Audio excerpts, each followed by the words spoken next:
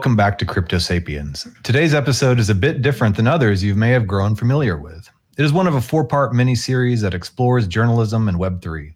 DeJourno is a series hosted by Crypto Sapiens with the help of a JournoDAO and other top builders in the Web3 and journalism space. It seeks to return to the roots and definition of what journalism is all about and to demystify the concepts and tools in Web3 that can aid in the process of decentralizing journalism. We hope to present to you, our dear listeners, with many of the novel applications that are being developed today. I truly hope you enjoy this content and find it useful in your crypto journey. So let's get started. Hey everybody, welcome back to episode 4 of the DeJourno series. In this series, we have talked about Web3 and journalism. We talked about the foundations of journalism in the first episode. In the second episode, we talked about some of the tooling that journalists can use to go more Web3 friendly. And then in the third episode, we talked about censorship. And, we solved censorship in that 1-hour episode for good. So not really. We still have tons more to talk about. And today we are going to be tackling the concept of public goods in journalism. Should journalism be a public good or is journalism a business? And how can Web3 help journalism bridge those two worlds? Okay, so I guess we can start with just some brief introductions of who we have here. So we'll start from the top with Keith. Hi, Keith Axline. I'm a software developer in Portland, Oregon.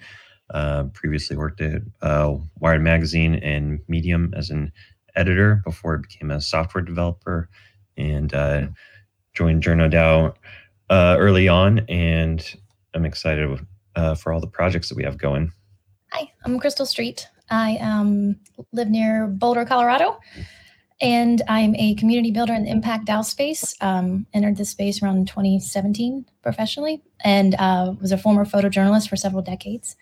And yeah, excited about all the stuff we've got going on here. Hey guys, I'm Spencer. I have a background in film and television, and I originally got into Web3 through financial speculation maybe around 3 years ago. And then I gradually started learning about the non-financial applications, and that's what really got me interested. And I met Eric through Discord around a year ago now when the JournoDAO server first started, and since then have been helping JournoDAO in various ways, and it's been a privilege. Hey everyone, been in the space since 2016, speculating at that time, wondering what Bitcoin was, like I think a lot of people were. 2018 is when I started building, founded the first business that I did in Web3. Looked very different at that time than it does today. The tooling for a lot of decentralized organizations didn't exist, so we built a lot of them from scratch. Around 2020, I became really interested in decentralized identity. I started contributing to a few different projects, including Ontology, Bright ID, to understand that a little bit better. Founded Crypto Sapiens to facilitate these types of conversations across the global community, and now I'm building something new. I'm pretty excited to reveal it soon. So I guess with the introductions aside, we can start with just some of the basic concepts of it. First of all, I do want to start with the definition of public good. What is a public good? It can mean, well, I don't know if it can mean a lot of things or not. I'll let you guys decide that. But according to Wikipedia, a public good is a good that is both non-excludable and non-rivalrous.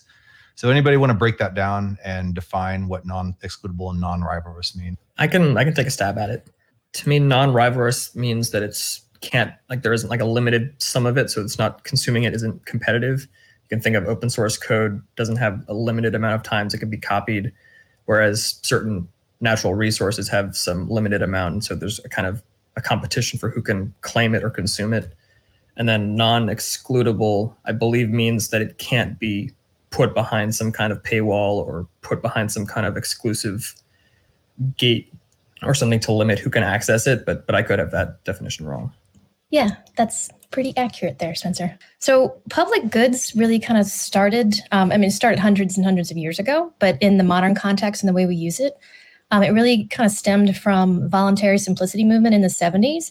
And then it also coincided with a lot of the early computing ecosystems from the 70s. And like what you're saying, Spencer, it really generated from hackers who were trying to build technology that was completely open for anyone to use. And they tried to maintain that until Microsoft and some of the big corporations came along in the late 70s, early 80s, and then they began to do market enclosures on these public goods. So that's where you really saw this split in the computing community and the hacker community too, where they were trying to maintain the code to make it completely open. That's kind of where you saw Linux and Microsoft kind of make that split. So, and that's kind of like the foundation for where we are now. I mean, blockchain is kind of a revitalization of that original ethos of that hacker community. I think one of the people that has done a really good job at explaining public goods, and I think that's just because that's been the focus of one of the companies that he helped to found in the space, is Kevin Owocki, who's recently disassociated from Gitcoin. But that is something that he helped to develop in the early days because of that need for funding these public good projects, right? These services, open source software, as I think someone mentioned earlier today. One of the things that he likes, I think I've heard him say, is talk about like air and water, right? Like these are things that are non-excludable. Like access to air is non-excludable. Access to water is non-excludable.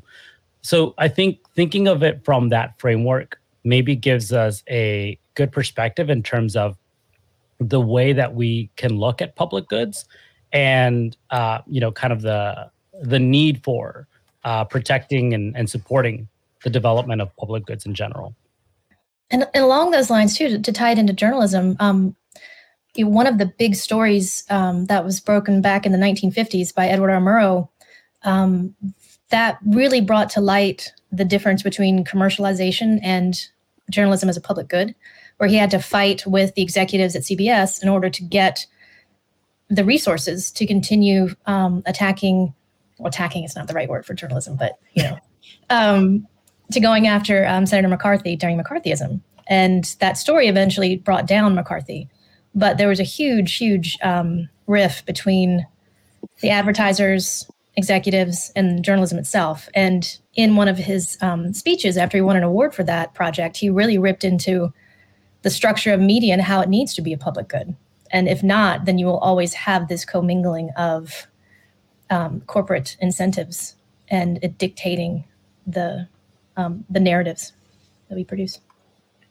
Is information, or what information is public good?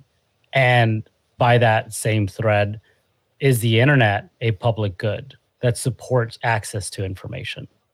Maybe you can make an argument that certain private information shouldn't be available as a public good, but I'm not sure where to draw those lines. But in my mind, in general, public goods, at least notionally, go towards some kind of common opportunity and increasing common opportunity, because we don't, obviously, opportunity isn't equally distributed. And the idea is that public goods can help, at least notionally, increase the kind of the bottom total shared level of opportunity or resources that people have. And information now it's almost up there with air in terms of how important it is. But I'm not sure where to draw the lines of what information should be a public good and what should be private. Yeah, it looks like we just had Eric Mack jump on as well. We're talking about basically defining public goods right now as non-excludable and non-rivalrous. Sure. Okay, great. We jump right into Econ 101. It's early in the morning, but I think this is, sorry, can you hear me now? I'm on a new router. Yes. New router, who dis. So I think this is one of the great struggles of like the last 150 years, actually, is this for control over what is in the public sphere and what is in the private sphere. And I think those lines are shifting all the time. And it kind of comes down to what the public demands, and in many ways over the last 50 or so years, the private sphere has really won in clawing back a lot of control over information in particular. I mean, the internet started out and the actual protocols remain a public good, but everything that's been built on top of that, as I'm sure Crystal already talked about while I was fritzing in and out, has been private. And so, I mean, I would think it's probably time for the pendulum to swing back the other way. And because I think we're seeing, some of the dumpster fires in action of things that should be public goods, but that are treated as private commodities. Yeah, I think we've been in like a sweet spot for a while where like consumers or just people were okay with the privatization of journalism and news because the end product was like, better than what they had. It was good. Nobody felt like they couldn't get the information that they wanted. And then I think it's only when that stops being true, then we start evaluating like the principles and the foundations that our information is built on. And I think there's a demand for that. That's kind of one of the few things that's uniquely crossing across a lot of different agendas and desires right now. And I think that I'm excited that the focus has been brought back to public goods, and the lack of prioritizing public goods is like a lot of the reason why we're here. And so if we can make that a top priority again, and everyone realizes that in order to get what they want, no matter what they want, we need to have like a solid foundation of public goods in place. I just wanted to ask this real quick. Air and water are something that is made naturally. It's free. It's abundant. It's all around us. Things like code has to be made by somebody. Things like journalism and watchdogs and things like that has to be created by humans. So somebody's got to pay for that. Somebody has to help support those people who create that stuff, unlike air and water. So how do you mitigate that? Actually, I think that's a perfect example to why Gitcoin exists, right? It is basically, it exists to be able to provide a platform for organizations to come together and fund that, but also communities and individuals to do the same thing. So I agree, there's a cost to producing some of these goods. It's a matter of prioritizing where our money is spent, right? And so I think that's why I come back to, and I think there's more platforms than Gitcoin, obviously, but I think that for me at least is one of the more familiar ones, and it's why I tend to use them more often as an example. And sorry, Crystal, I didn't mean to cut you off. I really just wanted to ask that question. I'll let you continue. Oh, no, that's okay. It's a great question because in the past, media was was supported through a lot of government money, a lot of subsidies. It helped and still is. NPR is partially funded through donations and also, government subsidies. So in the absence of those vehicles, we definitely need to explore different alternative economic systems, which is why we're all here. One thing I did want to mention with Keith and Eric's point is that one thing we are exploring here, I think, as a collective, is how to unravel the market enclosures that Web 2 brought in to the space. And we talked about this in some past podcasts. I think it dovetails into the funding question as well. How do you unravel that market enclosure when it's so strong? And when we saw like Twitter at scale is now the town square, but it's now owned by, questionable billionaire. I would just add, that journalism's in like a really kind of weird space because it's really only accountable, or should only be accountable to the truth and to delivering the truth to its audience. So it's in a weird space where it kind of needs to keep like all funding models at a distance while also like depending on them. And what I mean by that is like it's like so maybe we don't like privately funded media and news so much, so I guess we should make it publicly funded, but it's like that's not really the answer as well, because it's important for journalists to remain skepticism towards governments and like all institutions of power. So there kind of has to be, it's never going to be easy, which I think is why it's been hard to do away with the advertising model, because while it's not ideal, like being completely state funded makes you a propaganda arm, which is why I think there's some real interesting potential in Web3 in terms of being able to provide real community-based financial support that is kind of quasi-private and quasi-public, and it's kind of a fascinating third way, I think. I think we're waking up from this this sort of inherent perception that public goods are they're kind of neutral on the value spectrum. But I think what we're starting to find, and what I think is true, is like our perspective expands to account for more and more things in the economy, is that there's a lot of value circulating because of public goods, and it's mostly being pulled out of public goods and then given to like private organizations.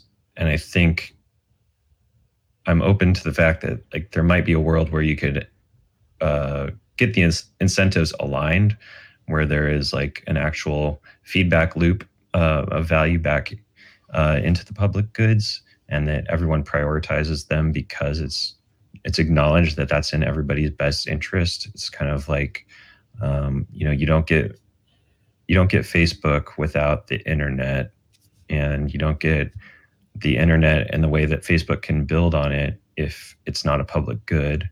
And so if we want our economy to expand, if we want productivity to continue to increase at like exponential levels, then we need these unlocks, and public goods kind of raise the floor of that we can all build on.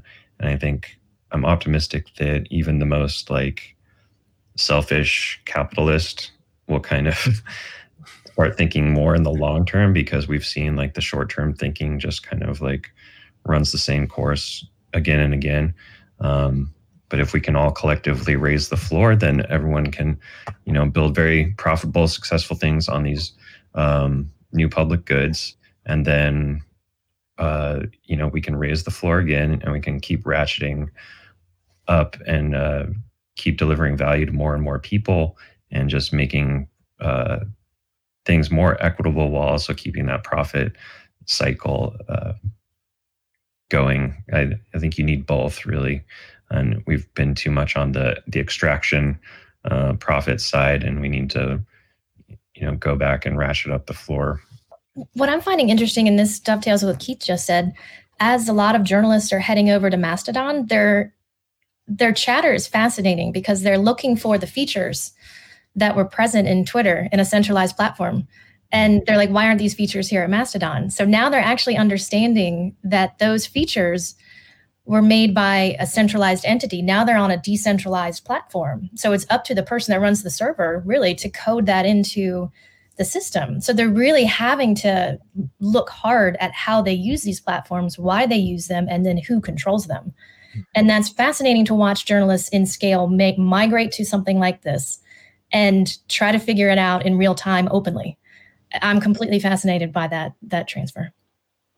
So what incentivizes the people to add in that type of extra functionality if it's an open source, non-funded platform in a way?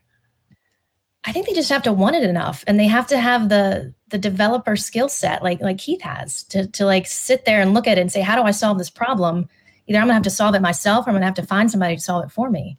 And in the past, you would just complain enough to a centralized platform, and then maybe they would build it. But now they just have to build it themselves, so now they have to actually understand how these platforms really work. And this gets at a critical thing in my mind, is if we're talking about public goods almost competing with private goods in terms of business models, it's almost like there's some competitive disadvantage for public goods in terms of funding. And it almost requires public good oriented journalists to make that kind of sacrifice in terms of, I guess, like career opportunities perhaps, or they have to believe in it enough to offset any kind of career disadvantage with going the public good route. And in my mind, a lot of public goods is predicated on there being people that are so motivated to make those kind of sacrifices. And it brings in a lot of interesting questions for me. In my mind, like the way this can be solved is if we actually materialize and make explicit all the value that people get out of public goods journalism. It's like once we kind of outsourced funding of journalism to like the government or being subsidized by advertising, then the value kind of got really murky for everybody, and it felt like air, but then like you had to pay for it sometimes. Now that like I've just been breathing this whole time, and now I have to pay for air, and we need a way for the people collectively and individually who derive value from having like quality journalism at their fingertips every day, to actually support that endeavor directly without going through these like diluting mediums of advertising or government. And I think that's why Web3 is interesting, and just building a direct value transfer relationship with a journalist individually or like a news organization, and making that explicit. And it is like a mind shift, I think, on both sides, both from the publisher journalist side and the consumer side. But I think things are breaking badly enough now that I think that conceptual shift is worth making for a lot of people. I mean, that's an interesting point. I hadn't thought about it like that, but I do agree where if we're better able to quantify the value of public goods, people may be able to better recognize how much they were benefited from public goods and may feel more willing to kind of give back in that public goods spirit, or be willing to recognize, you know, like certain trade-offs that they wouldn't be able to recognize if those public good benefits continued on being invisible like air, or like so easily able to be taken for granted. I think that's a really interesting point. I find that projects like Giveth.io and Doing Good find a way to invest in a public good while still being able to make a profit as a donor. Do you think there's a type of moral quandary there in order for people? Because people, whenever they donate to a public good, that's pretty much it. They just throw the money down the funnel and it's gone, and they just have to write it off as the tax write-off. So Giveth has a structure in which people can receive those Give tokens back for donating, and then they plug it into their DeFi platform. And then people can, in a way, donate and speculate. I mean, I'm not familiar with how Giveth does it, and I could be missing something, but at least in my mind, the only way to reconcile public goods with return on investment is if there's enough donation volume for there to constitute some kind of profit for investors. I mean, maybe there's some other way to balance those two, but I almost think if there's anyone involved that's expecting some profit or return on investment, then it seems difficult, if not impossible, for the product of that whole arrangement to constitute a public good. But maybe I'm overlooking something or being too critical there. Again, I'll bring it back to Gitcoin. Again, that's the only platform that I think I've used with any kind of frequency to have an opinion about it. But if you look at their grants that happen on a quarterly basis, you can see a lot of centralized institutions that are putting in money into those grant pools that are then distributed across a variety of different projects that are being voted on by the community, right, through their own money, right, because they have this process called quadratic funding, where the more support you're getting for your project, your campaign, the higher the match. The question could be, what's the incentive for these institutions to be putting in money? I'm sure some of it could be considered, a tax write-off. I don't know. I can't speak for them.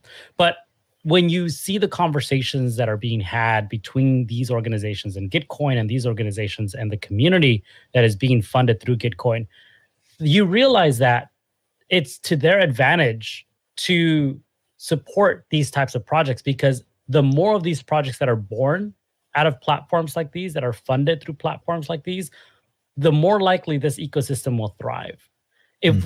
For me, if I learned anything from everything that's been going on in the space over the last couple of weeks, is that we need to lean on these decentralized projects, organizations, a little bit more than on these centralized organizations, right? If we want to see this decentralized, blockchain, decentralized identity, whatever, all of these different decentralized ecosystems flourish, we need to fund, these ideas and these creators and these developers to actually make use of the technology. So I see Polygon up here right now as a grantor, for GR15. I see Coinbase, I see Yearn Finance. Like, these are big organizations in the ecosystem. I can see why Polygon would want to have projects receive funding, because it is more likely that those projects, as they prove their concept, can go to that Polygon ecosystem and make use of it, validate it, like allow that ecosystem to grow. So that's just kind of my thoughts based on how this platform works, and some of the incentives to these organizations to fund these public goods. Yeah, I mean, I think that makes a lot of sense, actually, when you explain it that way, and how if there's some organization that's contributing a lot to these quadratic funding rounds, but with certain strings attached, like if there's a certain matching category that is funded from this one organization, then there's probably certain criteria that the projects need to meet to be eligible for that. And in a way, it's almost like the grantor there is kind of investing in their own consumer base, or to try to expand the amount of projects or users that end up engaging with their product or service. So it's almost like a weird kind of roundabout way of some like roundabout return on investment that isn't just as linear as profits, but it makes sense. And in my mind, it seems like it's a pretty good kind of balancing of interests there, but I'm sure there's still ways it could be, unsavory. I mean, I just think it's all about, transparency, and, that's something that this tech offers is, and actually, it's in the way that you've phrased the notion, Humpty, is that like, well, maybe these, centralized platforms and bigger organizations are making these donations as a tax write-off, which the IRS probably isn't recognizing Gitcoin as a potential tax write-off just yet.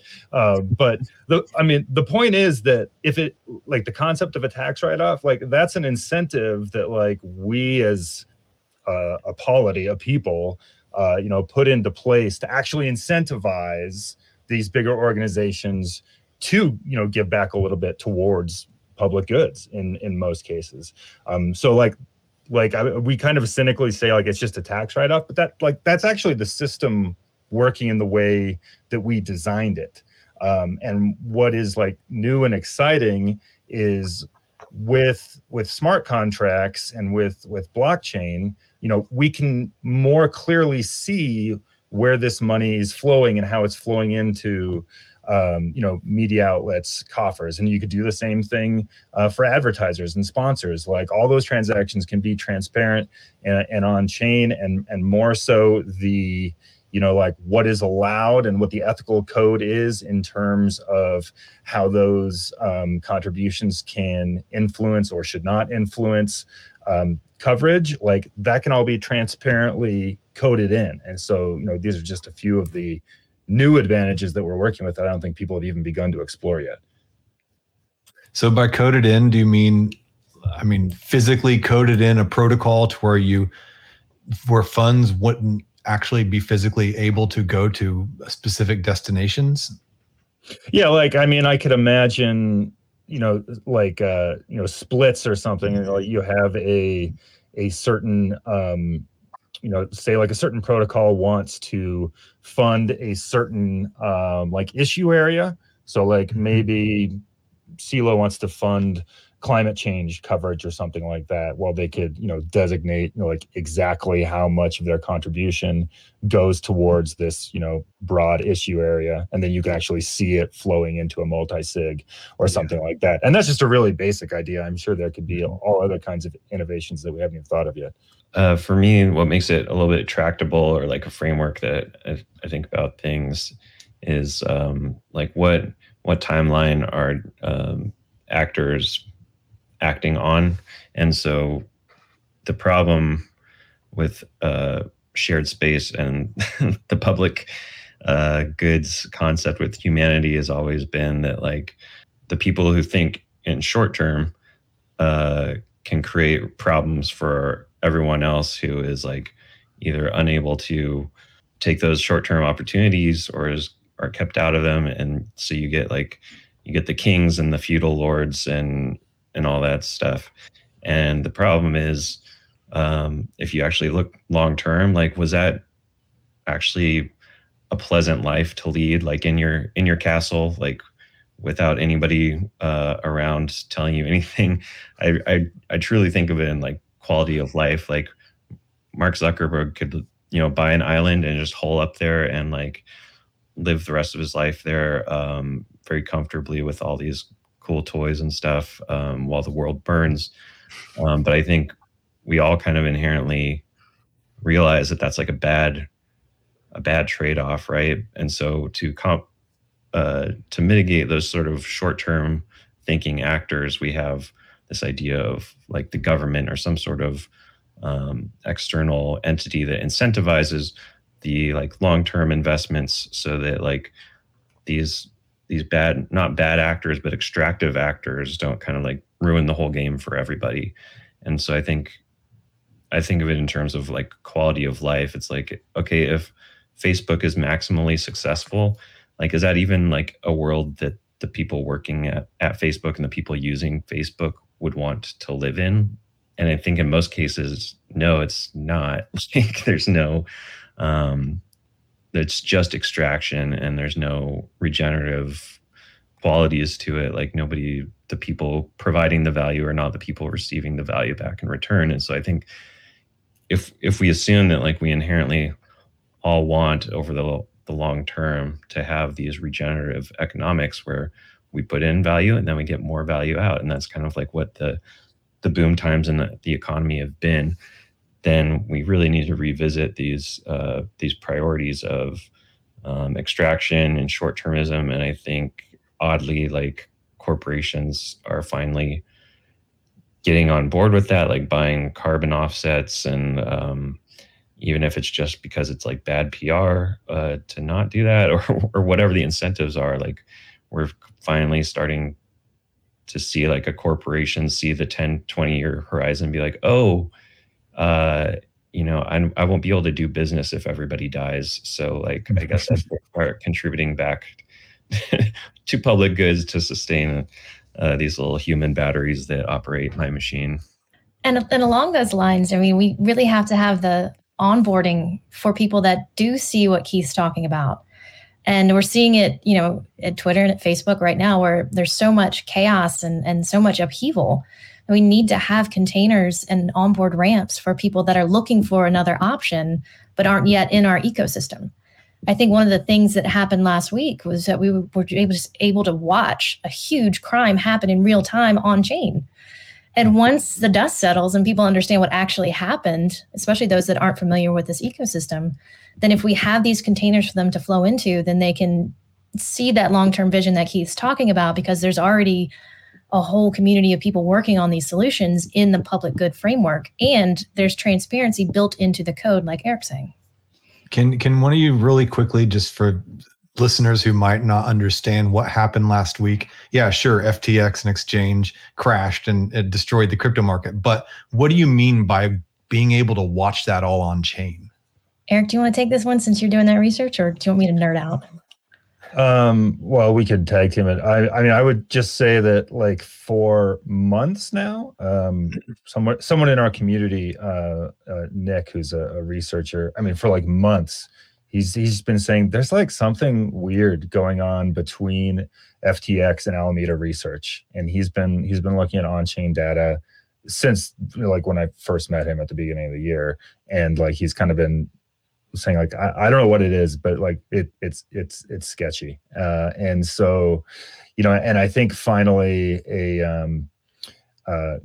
CoinDesk had a hand in this, and then CZ from Binance seized on it, seeing that like okay, maybe everything FTX has isn't exactly backed up one for one, and in fact they might be backstopping everything with their own native token. And the footprints of that are all on chain. And then And then the transactions, started happening that just reinforced that thesis, I think. Does that seem like a good quick summary? Yeah. And when the story started breaking last week, I was trying to ignore it. I'm like, that doesn't affect us. We don't deal with centralized exchanges. That's not our wheel well. And then my brother-in-law, who's a corporate lawyer, he specializes in bankruptcy, he starts texting me on Friday. He's like, hey, do you know what this thing is? I was like, oh, God. So I dove into it. And then Friday night, and I told him, I said, keep an eye on the wallets. And I told him I would show him how, but keep an eye on the wallets. When money starts to come out of wallets that are associated with this exchange, you're going to see who the whales are in this whole ecosystem, because they're going to have early access to get their money out if it's still there.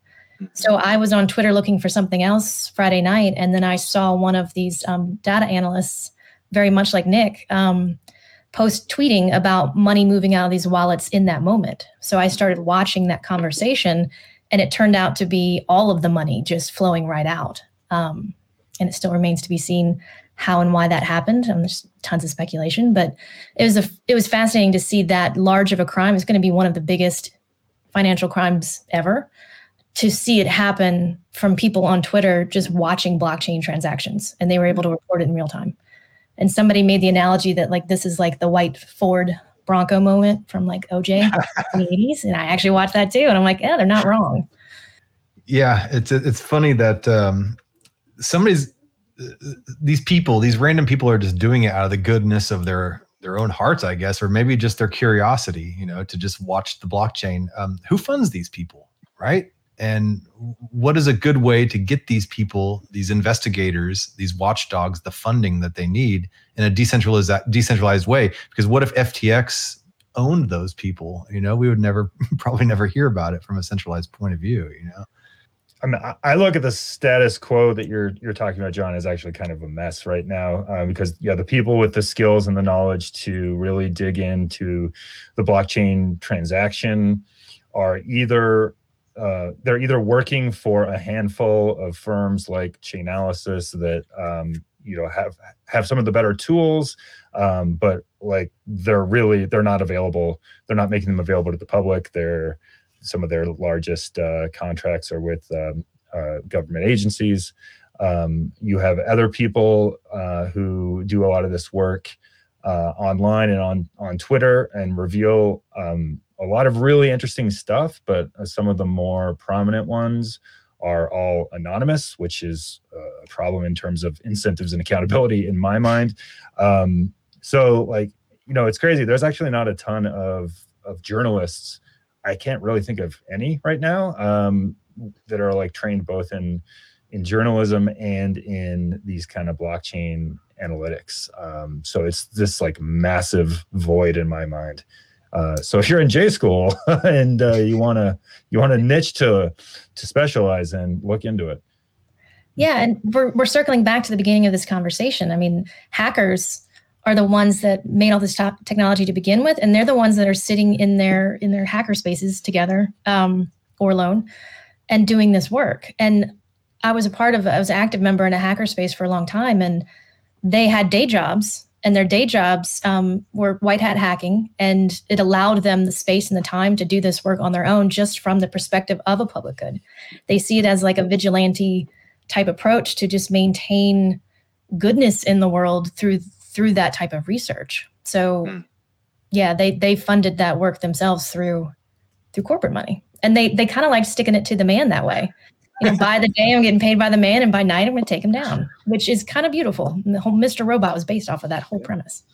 Just one quick point. I was going to say, this kind of brings it back to the public goods thing, which is, most of these tools that have been built to do blockchain analysis, like none of them have been built as public goods. They've either been built primarily to serve investors, crypto investors, or to serve huge corporations or government agencies that can hand out huge contracts. There's not really a super powerful tool that like anyone can easily access, or that was built like as a public good. There's some cheaper ones like Breadcrumbs and Nansen are interesting, but again, like they're really targeting like investors. So like nothing's really been built with the public interest in mind to police this stuff.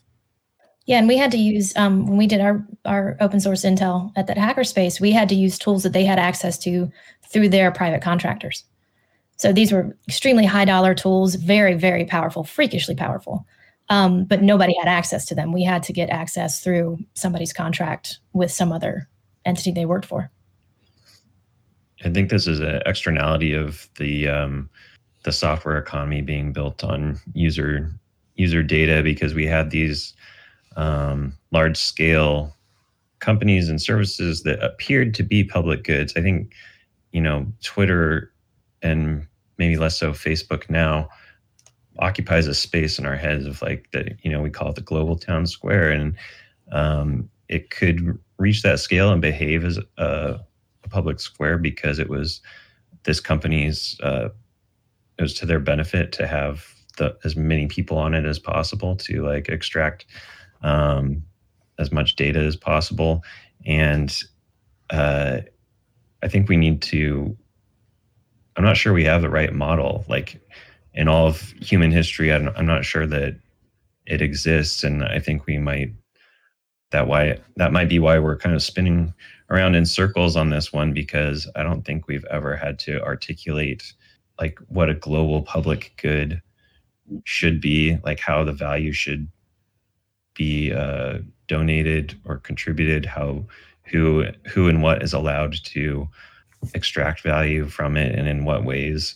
And so I think whenever there's uncharted territory, I think it just helps to go back to like first principles, where like if we can at least all acknowledge that like this, having this public good rather than a bunch of like tiny like private things that could go away at any time, and that are completely excludable and rivalrous. Like instead of that, just having a thing that everybody can use.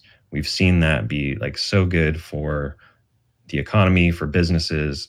Like, our biggest businesses are built on like the latest public good. It's like the roads and the trains and the internet, like all these things enabled us to flourish and like reach new heights of technology and equity and humanity. But until that's like a story that lives in everybody's heads, then we're still going to get the short-term actors kind of ruining it for everyone. And maybe we're at the precipice of making a change there. And I see a lot of these like maybe unprecedented opportunities with journalism, and that's why a lot of what we do is experiments at JournoDAO, because like I don't think values ever flowed this way before in this ecosystem. I don't think journalists have ever thought, oh, what if I didn't have to give up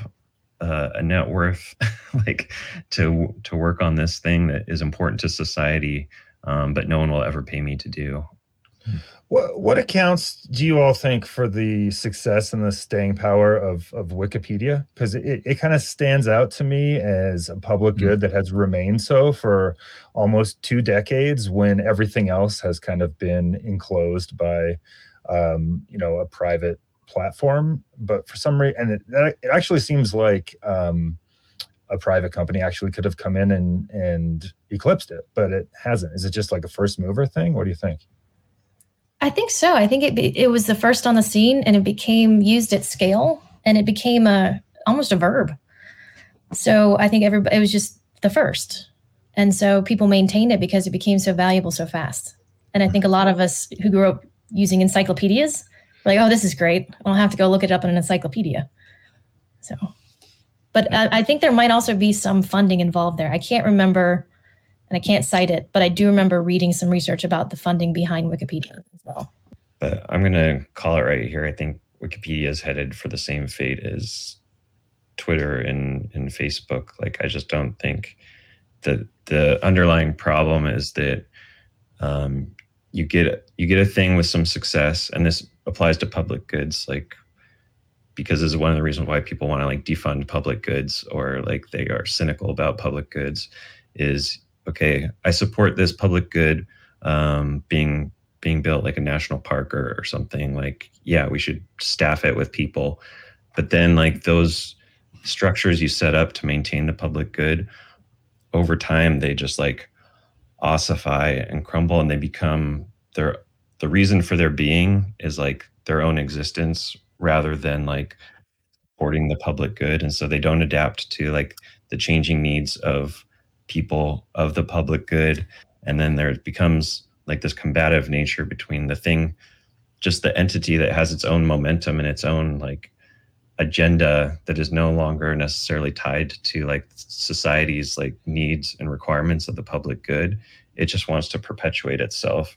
And I think that's what Wikipedia is in. That's like what Twitter is in right now. And it's kind of lost the plot, right? And like Wikipedia still, for most things, it's fine, but you can find like some really big rifts and holes in Wikipedia where there's just like there's a bunch of subcultures of editors and unpaid people who just have a lot of emotional investment and want to like defend their area, and the incentives just aren't aligned to like make this thing the best for the public to use, whatever those terms are.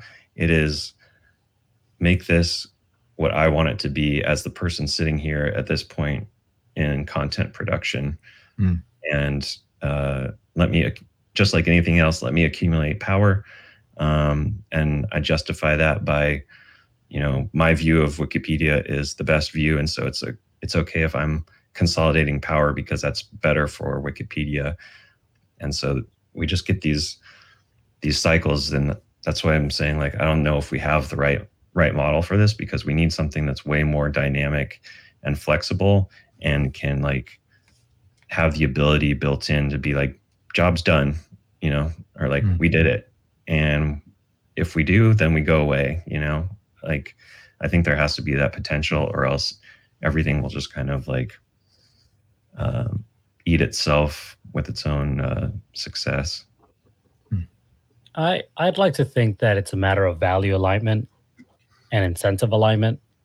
I think these are things that have been said in some way throughout this discussion.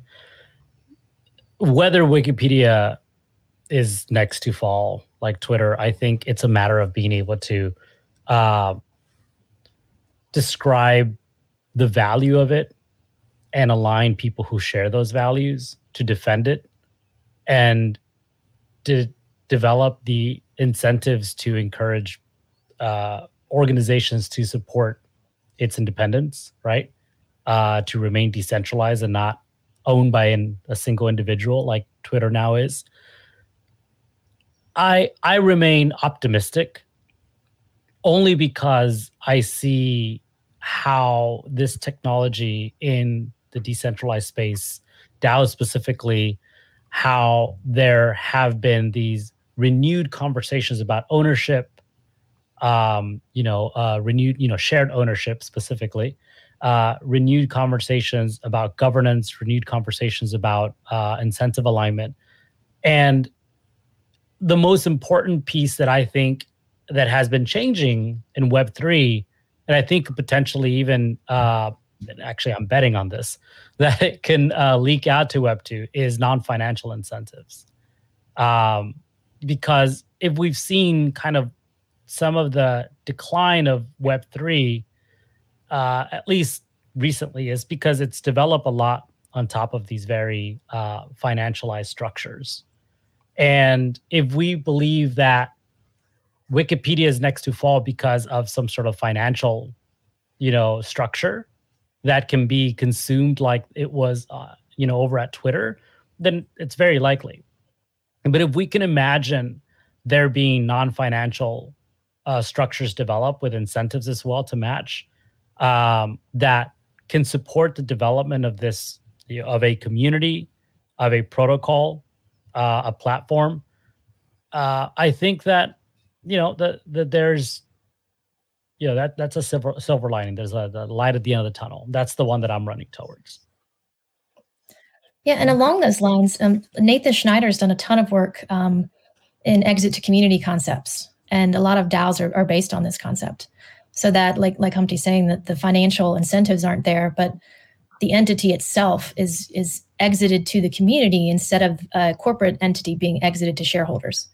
And I think that's fascinating for me to see that evolve through DAOs. And that gives me hope as well.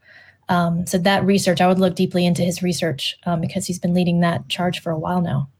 Okay, well, we're at the top of the hour. I want to give you guys some final thoughts on this.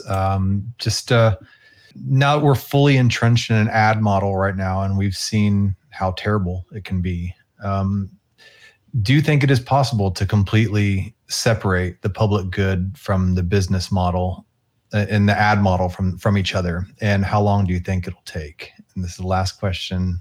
We'll just go with it from there after we've solved this problem. Crystal, I'll let you start. Oh, that's such a good one. The optimist in me thinks that we can solve this. I do think blockchain technology will be a huge key in solving it. But the pessimist in me understands that first the collapse has to happen. And I think we went on this tangent with censorship too. I think the systems have to collapse on themselves, which they are doing right now in real time. And then we just have to have the solution for people to come into so that they can understand it and see its value as a public good. And then it can grow from there. And God knows how long that's going to take. I got nothing on that front. Humpty, you have any last final thoughts on that? Yeah. So, I mean, I completely agree. I think it's a matter of values. I think in terms of the ad model today, I think it's broken. I think that there's ways to innovate on that. I think that at least looking at it from the perspective of Web3, there is a better way to kind of temp check communities and find alignment between them and the protocols or platforms that they wish to support and participate in. I do believe that in the future, the ad model is going to look very different from the way that it looks today. How exactly? I don't know, but I do believe that there's going to this idea of community is going to be leading the charge in a very interesting way, where people are going to come around a idea, a group of collaborators, a mission, and they're going to want to support that. And I think that they're going to want to put their money where their mouth is to make sure that these organizations and ideas thrive. Yeah, I think maybe my rants make me seem like not an optimist, but I might be the most optimistic person here. I think we're definitely going to, I don't know if separating business from public goods is the right framing even. I think it's what we have now, but I think our definition of what public goods and maybe even business is really going to change in order to solve this, which I think it will. I was definitely not optimistic before I came into Web3. And then I was like, oh, this is where all the leaders and the smart people are, and the people who are working on these problems rather than just playing the same games. And so, yeah, that's made me really optimistic. I think Humpty said, the shared ownership is a big factor, because I think when you remove people from the means of production on the things that they consume, then it's very easy for them to act in pathological or toxic ways. And I think the decentralization is really pushing out to the communities, getting smaller, finding your communities, and within that community, it's very easy to be altruistic and see the direct result of funding public goods, because you're benefiting from them. And those things, it just gets easier. I think the national global scale is hard, and that's why we're going back to the local level. And Eric, you get the final word. I agree with everything that everyone said, and maybe just one thing to illustrate it.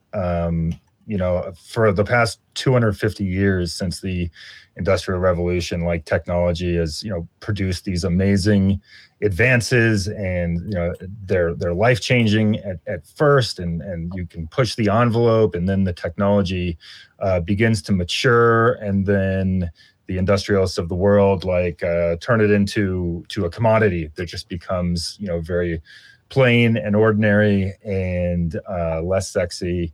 And then it tends to start making things worse instead of better. And then that's when in the past, like the public and the people have kind of stepped in to claw things back and shake it up a little bit. And now we're in the information age, and information, and specifically our attention, is the commodity of this century.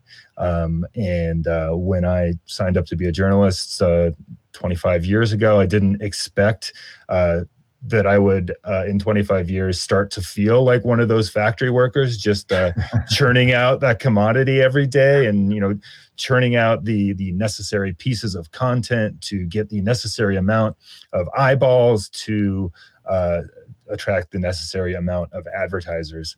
But that is kind of what my life is a lot of days.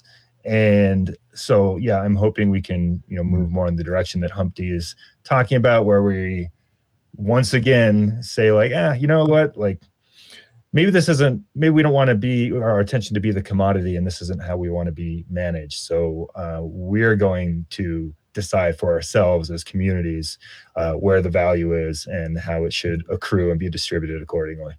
Nice. Decentralization, community focus to end it out. Anyway, so speaking of public goods, JournoDAO has an NFT, and not for speculation, purely to support the mission of JournoDAO, and a percentage of that will go to Crypto Sapiens as well. This is the final episode on this. You can find it at cryptosapiens.xyz. And you can also go to journodao.xyz and learn about the mission and look into the content of both projects. And thank you guys for jumping on this fourth and final episode, and hope you enjoy it.